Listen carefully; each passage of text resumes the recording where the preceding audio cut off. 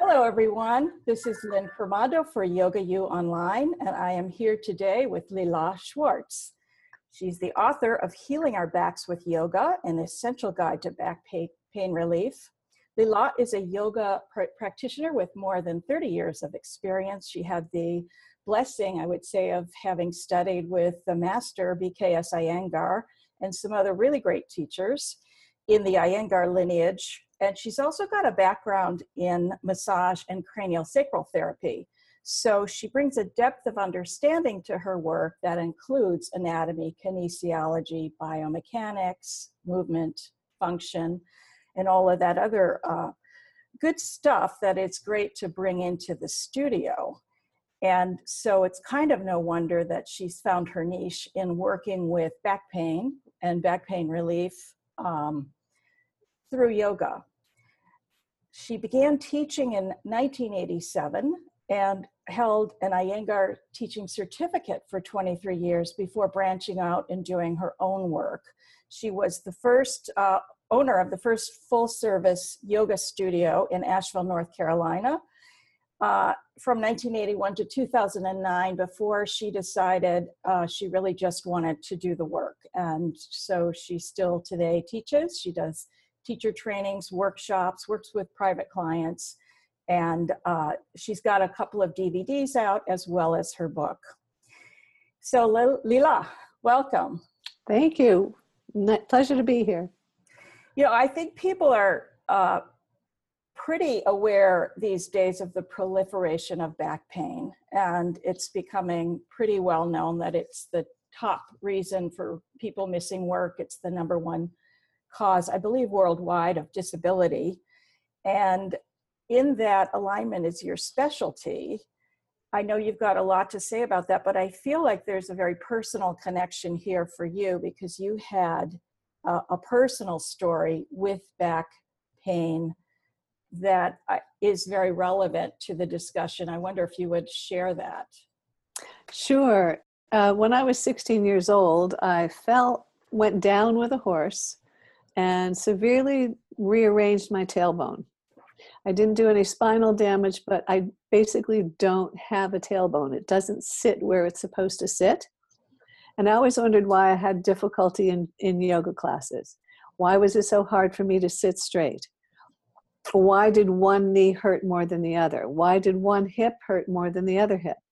It was a conundrum for me to figure out what was going on. And for years, I didn't figure it out until I did get a few excellent teachers who helped me to understand the asymmetry in my own body that had been created from that injury. So it took you a while to find, I'm not sure people would typically look for pelvic asymmetry as a source of their problems. Would you? I would have to agree with that. Yes, I would have to agree with that because, there are things that happen that we do habitually. People who cross one leg over the other leg all the time, and that's their dominant pattern, can set up a pelvic rotation, which could function like an asymmetry because it's rotated.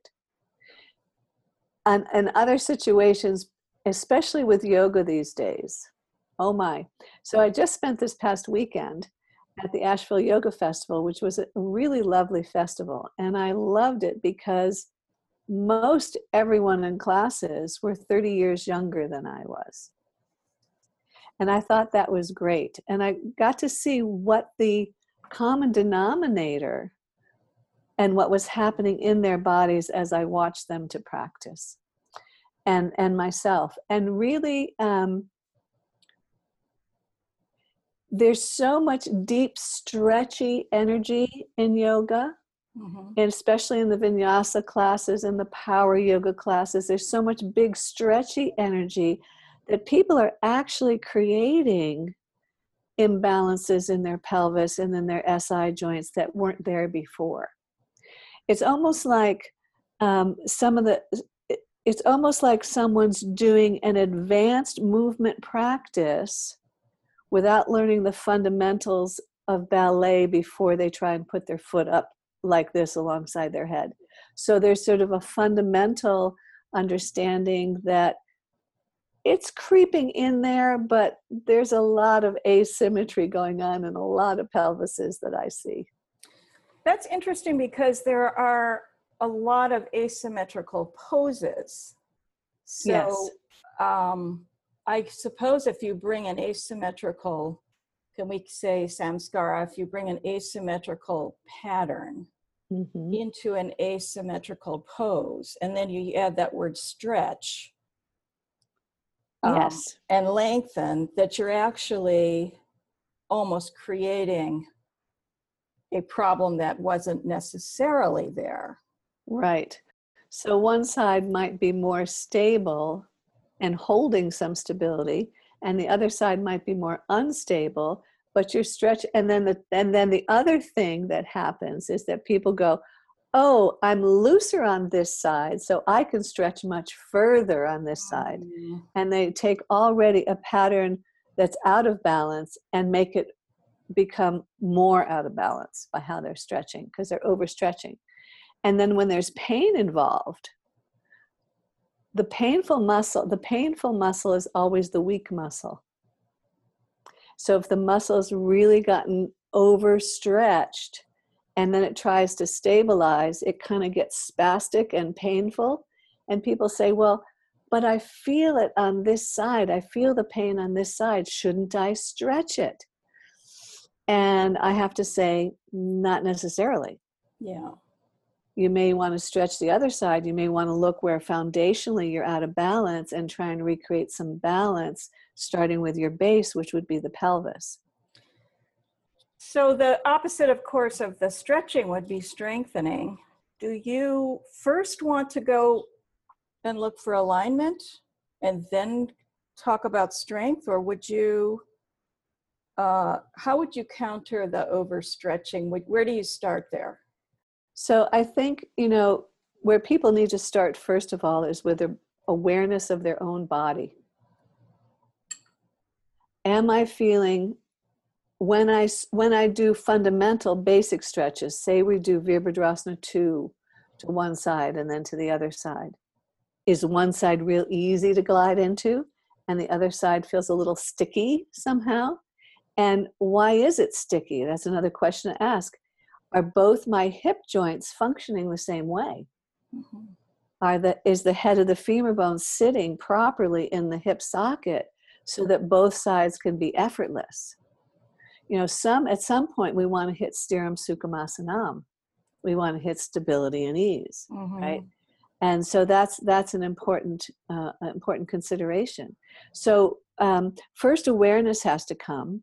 And then after awareness, they say, well, this side feels, no, this side's actually, these muscles are a little tighter on this side and they're a little looser on this side. Okay, good to notice, good to know, because a student, a person, then begins to understand their own, what I call the map of their own body. Mm-hmm. This hip and that shoulder, this hip and that shoulder, or this shoulder and hip on the same side, on the opposite side. Where is the structural pattern varying as it moves along? So if you identified a tighter side and a looser side, what I typically would guide people to do is don't overstretch the loose side. Even though you may want to, because you feel more sensation, you have more feedback from that side. Don't overstretch. Hold yourself back. Modify 10, 20%. Let the other side stretch a little bit until you start understanding there's a relationship between the two sides. And I'm basically, when I'm doing this movement right here, that's the walking pattern. Mm-hmm. The SI joints are supposed to move a little bit. You're supposed to get this nice walking rhythm going on. Yeah, and that shows that there's a relationship between the two sides. Mm-hmm. So, looking at their shoes, yeah. For instance, are the heels wearing evenly on both feet or not? It's because that's going to tell you something about how your hips are stacking up and what your gait is like.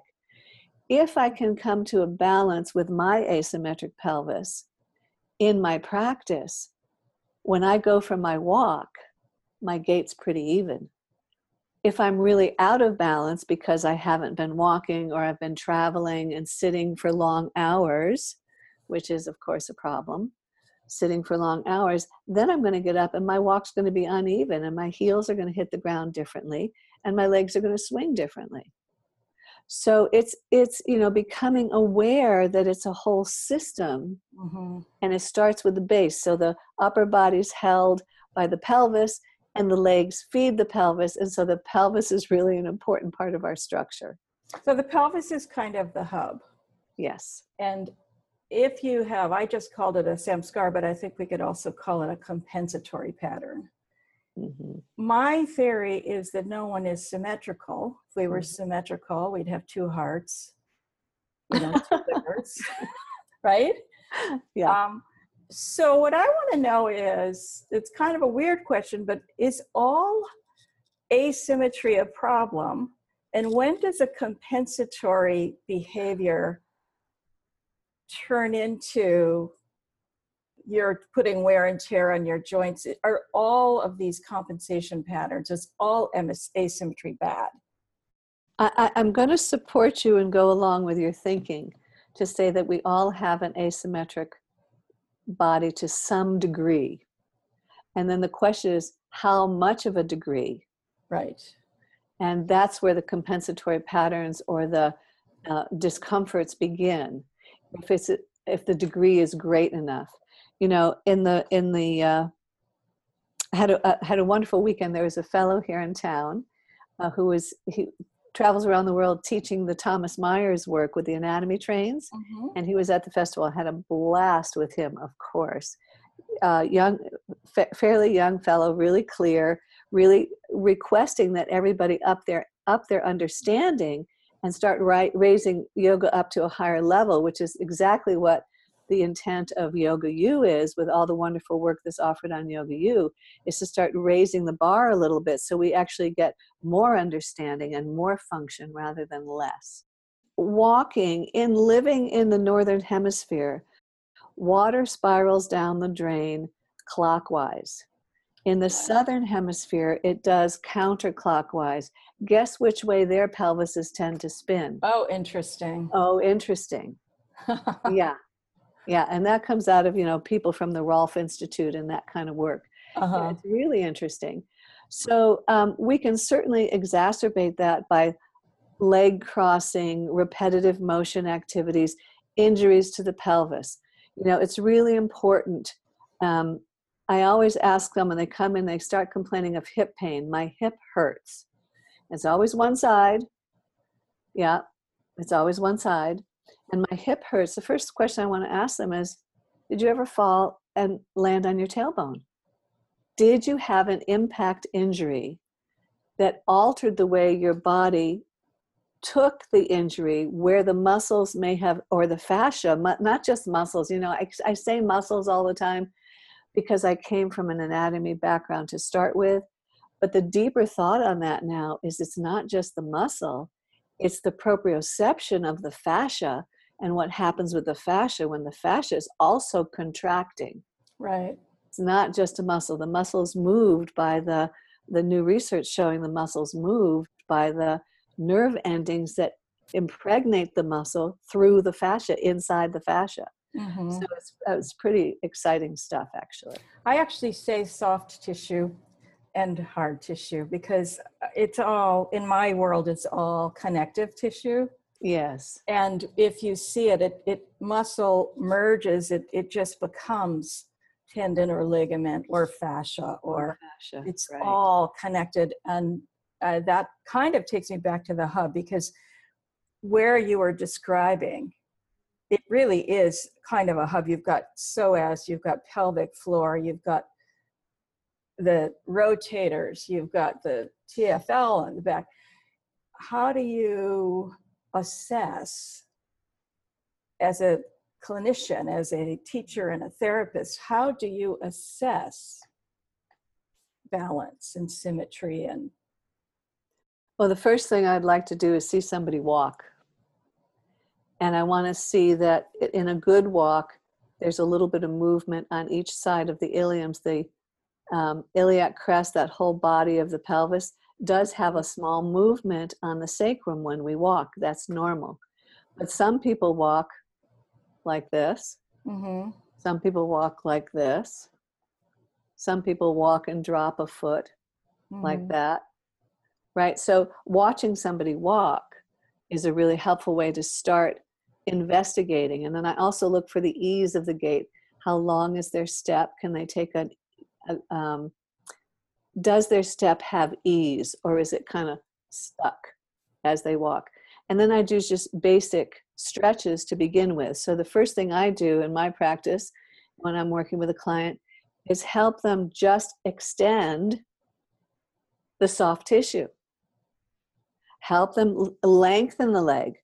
Suptapod 1, 2, and 3. Just get the leg to lengthen. Open the inner leg.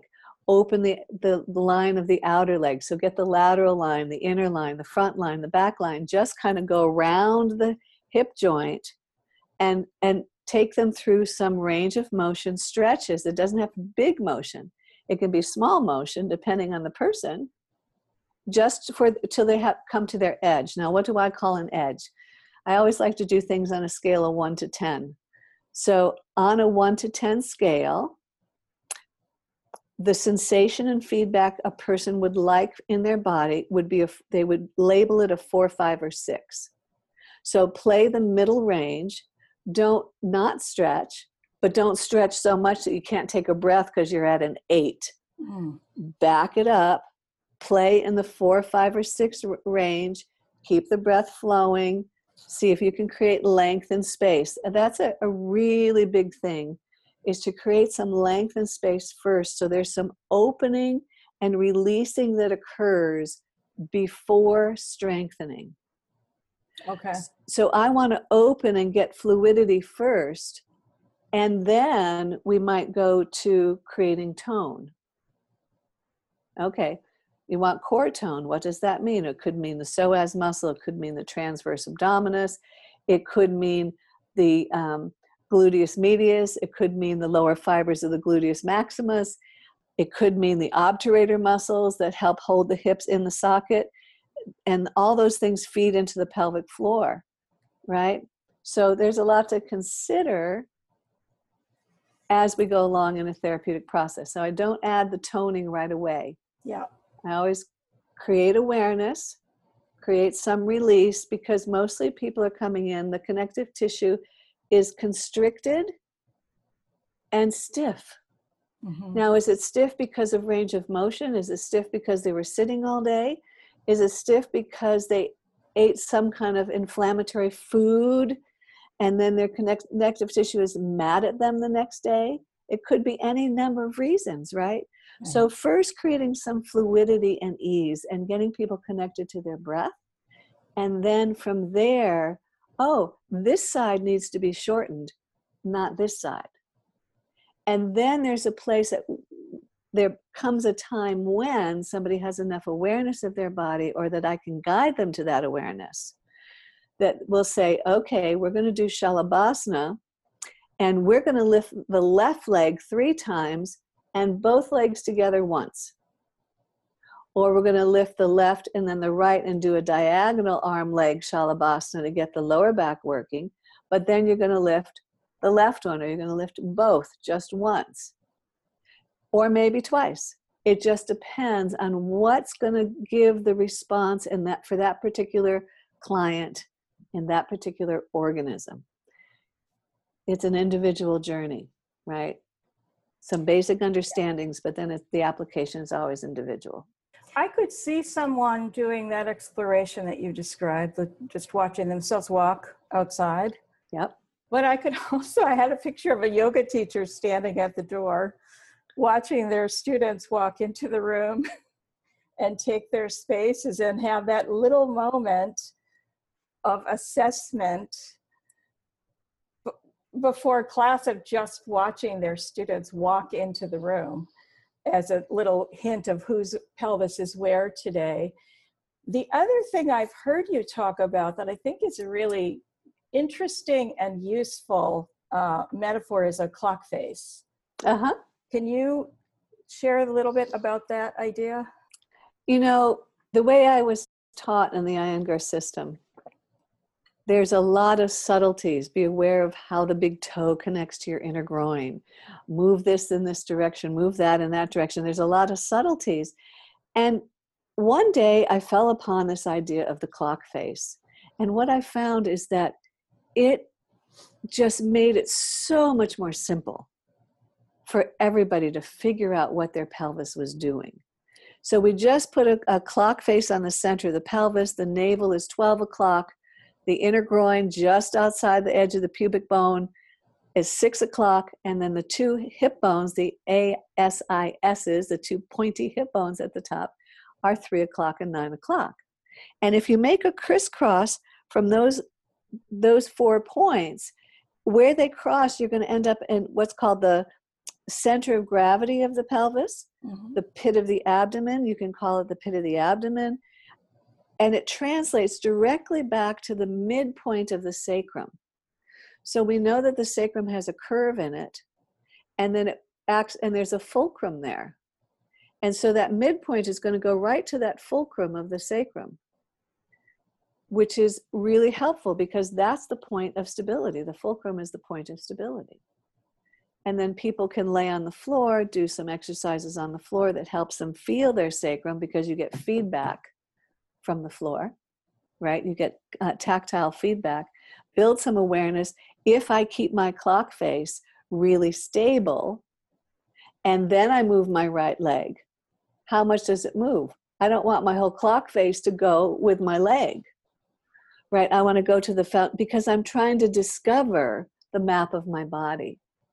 I'm not trying to do an intermediate yoga pose.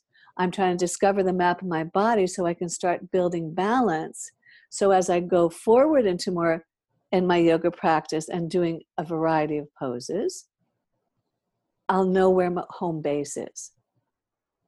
And I can always bring my body back to home base. I think that's so important because a lot of people have these habitual asymmetries. I know that that's true for me. And over time, you develop a little bit of lower back scoliosis, or you get the short leg syndrome, or you actually etch into your tissues that dysfunctional pattern. So having something very simple like this as an assessment tool that you can do on yourself, but also that you can fairly easily see on your students would be quite a useful study. It is a useful study, and it helps the students a lot as well. It helps them become independent. And that's what we want. We want people to be healthy and independent and understand how to move their body so that they can have relative balance and function. Yeah, and there's and I just want to say that really the bottom line is get up from the desk and go for a walk. Now, I have not been for my walk yet today, but I will before the end of the day. Yeah. So move. And, yeah, you got to keep moving. And a lot of us do have asymmetries, and there are ways to learn how to use your lower abdomen, the transverse abdominis, how to work with balancing the hips and using your pelvic floor to help stabilize the hips in the sockets. And that's very important for anybody with an asymmetric pelvis. Without that, the lower back's always going to take the compensation or the abuse of the legs not tracking well. But of course, that compensation pattern that you just described, when you did this to your hip, this shoulder just went off the charts, right? So exactly. A little bit, I know you said the word subtle, and I think that's the right word, but a little bit of asymmetry right there at the hub is going to resonate. Yes, yes. All the way up to the shoulders, to the head, how the head sits, how the eyes sit in the socket. It's going to go all the way up. Yeah. And the other piece of that I'm not sure that yoga teachers think about as much. I think we might be more comfortable with sort of sagittal plane, but that idea that there's rotational, that the asymmetry is actually rotating things and creating a whole different dimension. And that's how people end up with a short leg, quote unquote. Because they get measured when they're lying flat, And so they don't have a short leg if they get measured when they're lying flat on the floor, but as soon as they stand up, there's a little shift that occurs, and suddenly one leg's shorter than the other. Yeah, so most everybody who has a short leg, long leg doesn't have a short leg, long leg. They have a pelvic rotation. Right. And there's a prejudice. The pelvis moves on one side and not on the other. And so it's discovering what those are. And so that's the hope with the asymmetric pelvis course that I'm offering, is the hope that... Yeah, you're bringing, it's called, I'm going to give you a little intro to that. There is a course that Lillah is offering, and it's called Yoga for a Healthy Back, Addressing Pelvic Asymmetry, which sounds like a lot of people would really benefit from spending some time with that material. Do you want to talk a little bit about it? Well, I'm just going to say that I did work with a model at that time who had a fairly solid asymmetric pelvis. I mean, a distinct asymmetric pelvis. And so watching me work with somebody who was new to the material, rather than really seasoned with the material, I think is going to be really informative for the folks who decide to buy the course and work with the course. I think they're going to get a lot of benefit and insight because of the conversations that she and I had as part of the training of the course. So I'm basically modeling how to work with somebody who has an asymmetric pelvis and how I would talk about that and how I would help her. So I think it'll be... In addition, though, I think you've also got practices, right? Right. So part of... Right. It's a continuation. So there are 4 different practice sets to work with. And they're each 30 minutes. And there's 4 of them. And so it's a lot of information there that I think people will find really valuable. What I think is really useful about those practices is that someone might hear the theory and walk away and say, well, that was really smart, but I have no idea how to introduce that into my poses, into my yoga class, or into my personal practice. So having a little bit of instruction on how to assimilate that, the academic information, I think is quite useful. I think it really is. I think it really is. I've gotten a lot of good feedback on the previous course I did for the lower back with Yoga U. I got a lot of great feedback. It's like, oh, now it makes sense to me. Now I know what to do when I get on my mat. So I hope people will have that same response to this course for the asymmetric pelvis. Well, this has been very interesting, and I, as always, want to know so much more. So I will definitely check out your course to get even more information, because I think asymmetry in the pelvis, you're right, this tendency to do more extreme, and not just yoga, but if you look at just the word extreme and put it with any physical activity, people are hurting themselves. And so to understand how to get back to ground zero with your pelvis, I think is and find out what your balance is. Exactly. Well, Lillah, thank you so much. And we look forward to the course and to speaking with you again soon. Great. Thanks, Lynn. Appreciate it. Yoga U, thank you for stopping by, and we'll talk to you again soon. Bye-bye.